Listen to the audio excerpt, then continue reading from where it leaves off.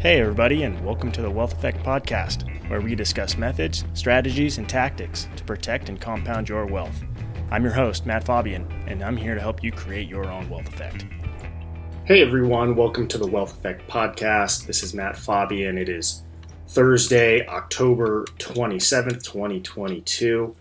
Today we're talking about how recession risk is rising through headwinds to corporate earnings. This week we've had a slew of tech earnings that have disappointed the markets, and the first estimate of third quarter GDP has come in, and that is a bit above expected, which should continue to put pressure on the Federal Reserve to raise interest rates, keeping monetary policy tight to try to rein in inflation. It is no secret that this year has been characterized by market and economic uncertainty due to inflation, monetary policy, and geopolitics. Prolonged market unease can be attributed to the fact that economic effects take time to evolve. Inflation is not an overnight event, but the result of supply and demand factors since 2020, and definitely compounded by monetary and fiscal policies over the last several years. As mentioned last week, the effect of tightening monetary policy by the Fed are realized on a significant lag. The spike in energy and commodity prices due to the war in the Ukraine will not be resolved quickly. Political events in China, the UK, and the upcoming US midterm elections only add to this uncertainty. These facts underscore the need for investors to focus on the long run and resist the urge to react to everyday market movement, whether they're positive or negative. In the show notes, I posted a chart that in the long run, the stock market follows corporate profits. So we've got a chart going back to the early 1990s with the S&P 500 index, as well as the S&P 500 earnings per share. And what you will see is, along with the rise in the stock market index, the S&P 500 index, so too does the earnings per share or profitability of the S&P 500 underlying companies. So when profits go up, stocks generally go up, and vice versa. When stocks go down, it's typically a result of declining profits or earnings. Perhaps the most foundational way to stay grounded is being familiar with these facts and figures. It really drives the market over the long run. And rather than speculation and opinions that occupy a lot of the headlines on a day-to-day basis. For that reason, investors should focus heavily on corporate earnings and fundamentals, since they link the economy with the markets. Although markets can fluctuate in the short run, rising earnings are what allow stocks to create wealth for investors over entire business cycles.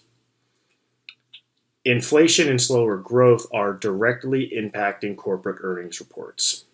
Consensus estimates for the S&P 500 earnings per share are to grow 6.9% over the next 12 months. Healthy, but below the average of 7.9% since the middle of the 1980s. It is still early in the current earnings season for the third quarter, with about a quarter of S&P 500 companies having reported, and earnings are exceeding beaten down expectations, however, are showing declines on a year-to-year basis. Still, many companies are reporting rising costs, slower consumer demand, a buildup in inventories, and that should be expected in this kind of an environment. Further, at 6.9% earnings growth over the next year, estimates appear to be rosy when put into context of rising recession risk and corporate input costs, both of which would be contractionary for corporate profits. Further, as of Q2 2022, earlier this year, the S&P 500 earnings growth had actually fallen into negative territory when excluding the energy sector, which, as energy costs have gone up, that has been a boon to energy sector earnings. So if we strip those out, the remaining sectors of the stock market have actually had negative earnings growth over the last year.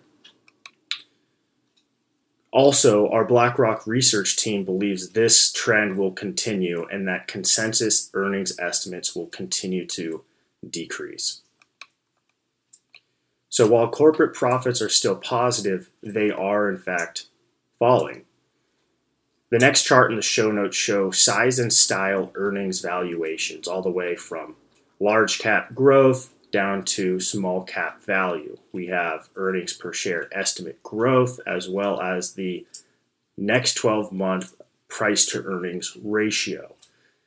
What you'll see on this chart is that while most earnings per share growth is continued to accelerate or still be in positive territory, we believe that those estimates are a bit rosy.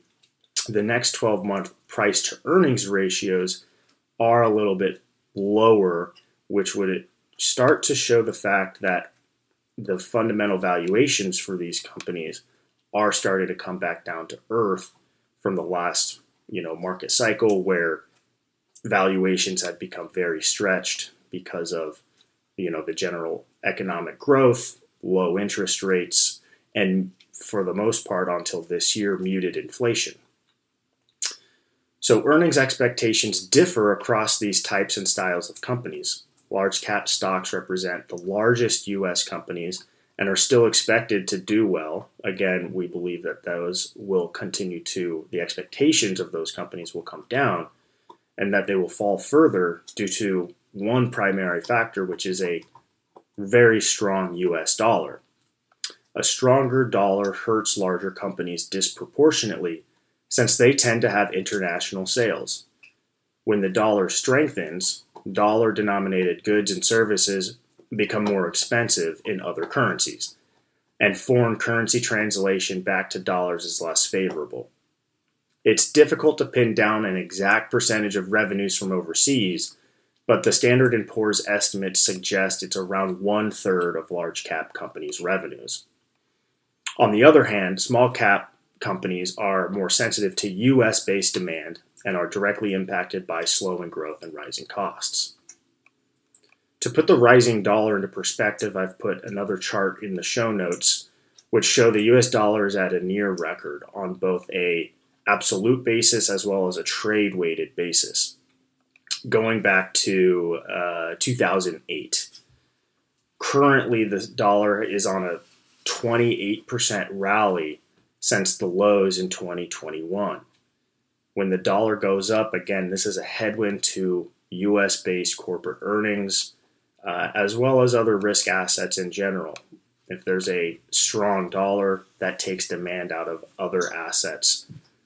And while analysts forecast earnings growth are not always accurate, and earnings, again, may fall further, a rising dollar, declining corporate earnings, and rising interest rates remain an immediate to an intermediate term headwind to stock prices. In such an environment, heightened volatility and rotations in sector, style, and factor leadership are typical. So staying diversified both across and within markets remains essential. Another critical consideration for earnings is how the consumer is faring. Long past are the days when government stimulus checks boosted the personal savings rate to a record of 33.8% during the pandemic. That rate has fallen to 3.5% as of August, well below the historical average of 6.8%. Further, credit card debt has accelerated this year, reaching $1.065 trillion through Q2 of 2022, increasing 14.3% from Q2 of 2021. So much of the higher cost of living due to inflation is being paid for by borrowing at a very high interest rate.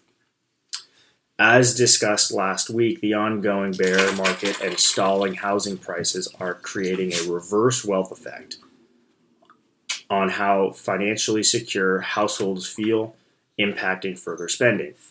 The full impact of this has not yet appeared in the data since retail sales have continued to grow on a year-over-year basis. However, when adjusted for inflation, real retail spending is essentially flat, and paid for, again, through unsustainable consumer debt. These are headwinds to the consumer as well as to corporate earnings and the economy as a whole. So what's the bottom line? Corporate earnings growth appears to be stalling, and consensus forward estimates, while lower than average, are not discounting rising recession risk and rising input costs. Further, the rising dollar and worsening consumer balance sheet health are developing headwinds to the economy and markets. Thanks for tuning in to this week of the Wealth Effect podcast. Hope you're all doing well out there. And happy wealth generation. Investment advisory services are offered through Fabian Wealth Management, a registered investment advisor authorized to do business in states where registered or otherwise exempt from registration. Nothing discussed during the show should be viewed as investment advice. Everything discussed is generic, non-specific, non-tailored information. If you have questions pertaining to your specific situation, please reach out to us at info@fabianwm.com or call us at 925-322-2450.